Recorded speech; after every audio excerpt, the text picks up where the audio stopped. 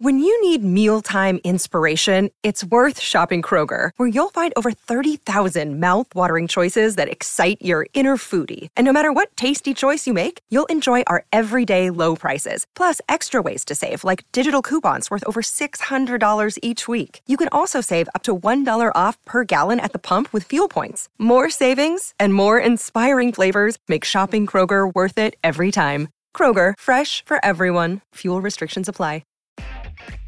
Welcome to On Texas Football. I'm Bobby Burton, your host.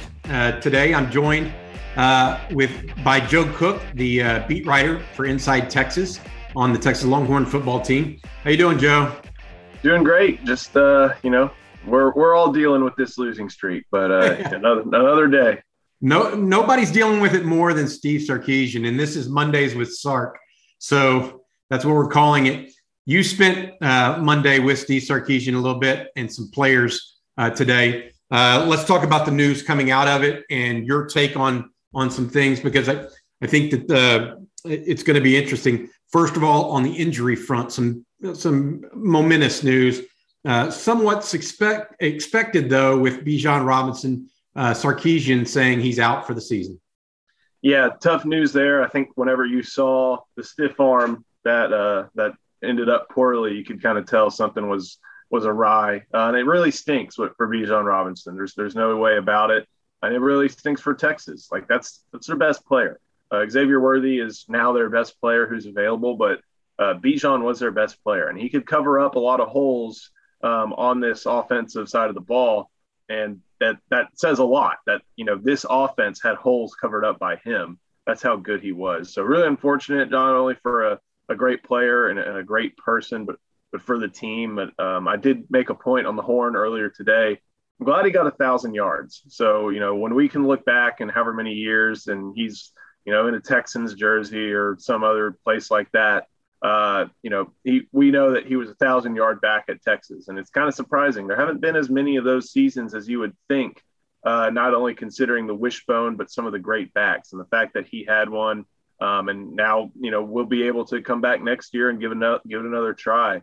That's kind of the only bright light in this situation. But the fact that he's not going to be on the field is pretty tough to deal with for Texas. Texas lost another starter as well, Josh Thompson, the corner. Yeah, he's kind of had a quiet year, and that's may not be a bad thing for a defensive back. That he has been pretty. He's handled most of his assignments well. I'm trying to think of times when I think of Josh Thompson had a really bad game. And nothing really comes to mind. So that's going to put pressure not only on Deshaun Jameson, it's going to put pressure on Darian Dunn and Jahdae Barron, who they have had their moments, but had some bad moments against Kansas as well. So that's going to be tough. The good injury news was that Texas could get Jordan Whittington back this weekend. And I think that's great news for the offense, because I think it allows them to maybe get into a little bit more 11 personnel, 3 wide receivers, 1 running back, 1 tight end, because in 12 personnel, it kind of dictates run. And without Bijan, that's tough. And with a banged up Roschon and now Gabe Watson and maybe Jonathan Brooks, I think you may see a little bit more passing, or at least 11 personnel from Steve Sarkisian as a result. And if Jordan Whittington comes back, and if he does, that gives you Xavier Worthy, Marcus Washington, and Jordan Whittington, who have had pretty good years so far. Yeah. Any update? Did he mention anything at all? I looked at the transcript before this. I didn't see him say anything about Casey's thumb. No, Casey talked a little bit about that today. I think he was asked straight up, "Are you 100%?" And he said no. So this is just kind of a nagging injury that, football players have. It's just a high profile one because it's on the quarterback's throwing hand. But Casey was able to make a good amount of throws. He was able to make the throws he was not able to make against Iowa State. And it's an ongoing process, as we well know. And but it's part of football. So he's not using it as much of an excuse. At least that's how he sounded today. And the team isn't either, if they're going to have him be the starting quarterback, which that's what Steve Sarkisian said. All right. So going to go back to a couple of things you mentioned. First of all, I noticed on Casey Thompson that he had bandaged right thumb to start the game, did not play in the second half with the bandage at all. He took that away. So, whether it was bothering him some in the first half or not, and he clearly played much better in the second half. The second thing that I would say, as you talk about going to 11 personnel, that immediately just, PTSD sets in, because I think about the pass protection this year when they've gone to 11 personnel. It's been brutal. But, hopefully Jordan Whittington is back and that somehow manages it. I thought Kelvontae Dixon actually had a good first true start, right? And got into the mix. But a lot of that and the success in the passing game this past weekend, how much of that was the opponent?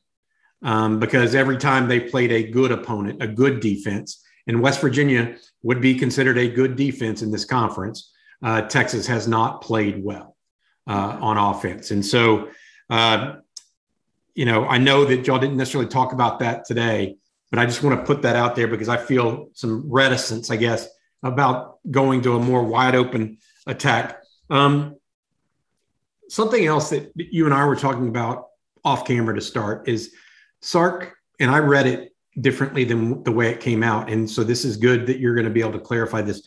He mentioned in his presser, he may have 33 new faces on this roster next year because they were talking about roster attrition and that sort of thing. I took that, having only read the transcript and not watching the presser or being there like you were, I took that as, oh, wow, he's really going to turn over the roster. You didn't get the same feel based on being there today. Explain what you mean by that. So I think the question was asked basically in regards to, are you going to turn over this roster? And that answer, I could easily see us with 33 new scholarship players on our team next year. Makes you think, yes, he's going to, get rid of this guy, bring in this guy. 33 new scholarship players there's 21 commits in the 2022 class right now. They have room for, I think, 5 or 6. They intend on taking a full class. And then what that means? So that's 25. Maybe 26 if you back count a few with some early enrollees. Then you get 6 or 7 transfer and there, boom, you're at 33. And then you have to think about guys who either hang up the cleats or graduate or head to the NFL. Like, I don't think that was I don't think it was the drastic statement on the roster a lot of people wanted it to be. I think it does indicate, no coach will ever publicly talk about his guys. They always say, this is my program and on it. But these are, these are guys who will have better fits for some of the things that he's looking for, are his class in the fact that, they are committing to him and they weren't committing to Tom Herman or any other coach. So I get what he's saying there. Now, I also still think that means they're going to be aggressive with going through the portal. Because he could have said, I anticipate 25 or 26, which would be basically the high school and JUCO guys. By going up to 33, that's kind of an indicator that, hey, the portal is going to get some look at the same time. But I don't think that means he's bringing in, double digit, just basically an entire new part of the 2 deep via the portal. And I think that's what some people wanted it to be, but that's not what I got from it. Well, just strict numbers. You're allowed 85 scholarships in Division I. There was a change on that based on the COVID year. That's now being phased out, I believe. But if you take 33 of 85, that's that's almost 40% of your roster turning over in a single year. That's pretty heavy turnover, even if he didn't mean it in the, hey, yeah, I'm going to really turn this over and we're going to go out there and change the world, right? I mean, he's saying that, yeah, there's room and there's going to be roster turnover. Right. One person, though, that did kind of go at it a little bit differently is Keandre Coburn, the junior defensive tackle, met with the media today. And one of his quotes, and I'm paraphrasing here, was essentially, yeah, there are people that aren't bought in to this, and those guys aren't going to be here all the time. We're trying to find the people that are going to buy in and we're going to go do this. And so as I'm thinking about that, Joe, that means that some players are acknowledging some disconnect, right, among their own teammates. So, from talking to who were the other players there today? They had Casey Thompson and Ovia Gofu and Derek Kerstetter. Okay. Yeah. Anybody else have anything to say other than Keandre about that sort of thing? Or Another day is here, and you're ready for it. What to wear? Check. Breakfast, lunch, and dinner? Check. Planning for what's next and how to save for it? That's where Bank of America can help. For your financial to-dos, Bank of America has experts ready to help get you closer to your goals. Get started at one of our local financial centers or 24/7 in our mobile banking app. Find a location near you at bankofamerica.com/talktous. What would you like the power to do? Mobile banking requires downloading the app and is only available for select devices. Message and data rates may apply. Bank of America N.A., member FDIC. No, their rationale. I mean, here's the thing about what Keandre said. Yeah, I think people are a little surprised that it was said, but I mean, we can see it. They've lost 5 straight. They lost to Kansas. It's not like that's breaking news or anything like that. It's not like this is a 10-win team where he comes out and says, like, actually, we all hate each other behind the scenes and you're confused on how it happens. Like that he's saying what we know pretty much to be true is that there is a disconnect. And that's why Steve Sarkisian started off his post-game press conference talking about a team that lacks, people fully bought in on trying to get commitment, discipline, toughness, accountability. That's why he started off with that, because it's obvious to him, it's obvious to us, and it's obvious to other people on the team. So I'm not super shocked that Keandre said it. I think it mostly just illustrates where we're at right now, and also the uphill battle that Steve Sarkisian got himself into by taking over this program. Anybody else say anything that you caught today that you were really interested in? I'm trying to think. I'm always really interested to hear about what Ovia Gofu says, because Keandre Coburn, while he was on that 2018 team that won the Sugar Bowl, that's kind of the only thing of consequence they've won. And to be fair, bowls have diminished in importance in this past decade. Casey Thompson is still, he's going to start this week, but he's no entrenched guy. And Derek Kerstetter, again, kind of similar description that applies to Coburn. Meanwhile, Ovia Gofu has been on playoff teams. So I'm always kind of curious to hear about what his outlook is on it and stuff like that. And he's also a very quiet guy, at least when speaking with the media, really soft-spoken. But, you can just tell by talking with him, like that's a guy who has seen what it takes to get to the playoffs, have seen what a program that is fully dedicated and raring to go and do the things needed in order to compete in the landscape, like Notre Dame, both in the administration and inside the locker room, what that looks like. And this isn't a shot at the Texas administration, because I don't think we're at that point yet, nor do we need to get there. But and I don't think it's a shot at the locker room, but I think it's still, a lot of this seems in his answers just shocking to him, or, he's not used to this. And I don't think any Texas player really is, because, they don't recruit, for the most part, they don't recruit guys who came from 2-win high school teams, because if they're that good, they wouldn't have 2 wins. But this is a guy who came program, and now he's in a 4-6 team. And so, I can always kind of tell he's trying to be as positive, trying to be as upbeat as he can, but like it does for anybody paying attention to the program, it weighs on him, and especially someone who's done it at this level. He get asked about being held on that last play?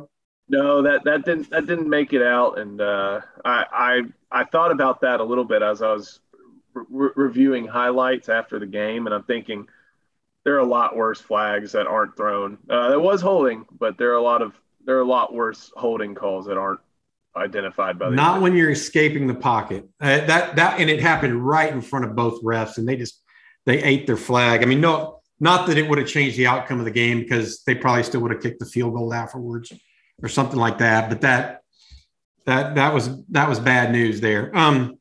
The other thing that came out, and this was interesting because we had heard that Texas had a little bit of a flu epidemic early in the week. But Sarkisian said that 25 Longhorns missed Texas's Tuesday practice of this past week. I don't know if practice would have helped, but that's a lot of kids out in a single practice. Did he say anything? And one of those was Keelan Robinson, right? Well, Keelan Robinson was in COVID protocols, and they expect him back.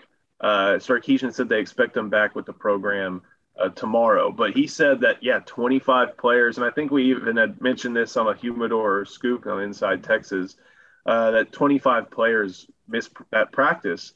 That's what? You got 115 guys on your roster on a typical year.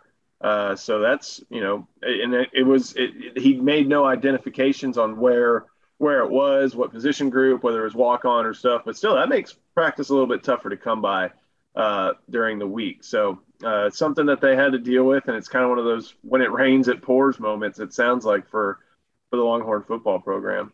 Yeah. Eric Nahlin of Inside Texas said that at one point on Tuesday, there were only 2 scholarship defensive linemen on the field during a practice. I can't for the life of me believe that actually had was dependent on the outcome of the game, because the defense looked like it's looked all year. And so I was glad actually that while he acknowledged it at the very end of his presser, he didn't start with it or try to what's the right word? Make an excuse. Right. Essentially. He came over tackling, other people have this issue too and whatnot. Anything said about Xavier Worthy today that he's got to be, as you and I talk about this, and you mentioned it early on, he may be the best player in a Texas jersey right now. Yeah, he really is. I don't know who else you can throw that honor to with 22, 23 targets. That's crazy. Casey Thompson talked a little bit about it, and he just, it always goes back to his speed. But one thing you notice is, for a 165, 170-pound guy, when he's at the sideline, he's finishing runs. He's knocking people down. He's not always going down to the turf and having to get himself back up after a tackle. He's making the play. So I know you've talked about how special he's been in a Texas uniform, or compared to others in a Texas uniform, and that's even after just 10 games. So I see it too, and there's a reason why defenses have to focus on him, and now we're going to kind of be able to continue to doubly focus on him without the threat of Bijan Robinson. In my opinion, best combination of prospect and player at the position Texas has ever had, and that includes Roy Williams, Jordan Shipley. He's a better player than Roy was. He's a better route runner than Roy was. Roy has some size advantages, so there's an issue there. You can argue that Jordan Shipley certainly has had a more decorated career, but not necessarily that kind of outright speed. Right. But just a phenomenal young football player. And as far as him going at people on the sideline and that sort of thing, my dad told me this a long time ago. It's not the size of the dog in the fight. It's the size of the fight in the dog. And I think, who else is like that? And I thought about that. Quandre Diggs, Earl Thomas, small guys, not, relatively speaking, small compared to normal humans and not, but football takes, it's one of those sports where a desire and want to, and the willingness to be violent and physical are as valuable as sometimes some other aspects of just pure size. Sark's demeanor today, in your opinion? I mean, I don't think it was anything different than he has been. He's been pretty forthright. Sometimes you have to prod to get some injury and availability information, but that's, he can join the list of every other head coach who's like that. So I think he's been consistent in how he has approached these things. I also think that he's trying to show, I think, to the fans that, hey, he's trying to get it fixed. I think that's always his message. Now they want to see results, but I think, he's not in there going like, oh, we're trying to just, if we get this process right or stuff like that. Like he knows that there's issues and they're trying to get it fixed. But people want to see action and not words. So, but I mean, there's nothing that I can ever really find from walking away from a Steve Sarkisian press conference. And I'm like, oh my gosh, how did he say that? And I think I mean, I know this is a football video, but I think Chris Beard did that last week when talking about the Gonzaga game, and he's 2 games in. So Steve Sarkisian, I don't think did that this week at all. And I think he's just been the same old Sark, forthright and honest, but having to answer tough questions. Yeah, I think that I will say this, talking to some, and you know this, I talked to some fairly influential alumni throughout the season, and Saturday or Sunday was no different, in a little bit today. And I think that one of the reasons Sark has almost unilateral support among those alumni is the way he's handling himself in the downtime. He's not overtly pointing fingers or denigrating other people or putting it on his staff or he's not doing anything like that that would make him feel like he's not a leader in the way that they want the University of Texas football team to be led. And so I think that as Texas fans look at it, and especially as recruiting comes down to the wire here the first couple of weeks of December, that's going to be a big part of this process, especially if there's going to be 33 new faces on this roster come next year. So, all right, Joe, you have anything you want to add before we get going? All I got. Thank you, Bobby. Hey, thank you, bud. I really appreciate you. Each and every Monday, Joe and I talk on Mondays with Sark. He goes to the press conferences, talks to not only to Coach Sarkisian, but also the players that are there as well. For Joe Cook, I'm Bobby Burton. Please consider subscribing to our YouTube page. Also, please consider subscription to InsideTexas.com. Inside Texas is your number one source for Longhorn football, basketball, and recruiting news. Joe, thanks so much, man. Have a good one.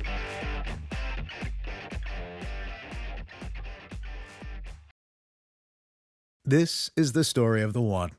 As a maintenance engineer, he hears things differently. To the untrained ear, everything on his shop floor might sound fine, but he can hear gears grinding or a belt slipping. So he steps in to fix the problem at hand before it gets out of hand. And he knows Grainger's got the right product he needs to get the job done, which is music to his ears. Call, click Grainger.com, or just stop by. Grainger, for the ones who get it done.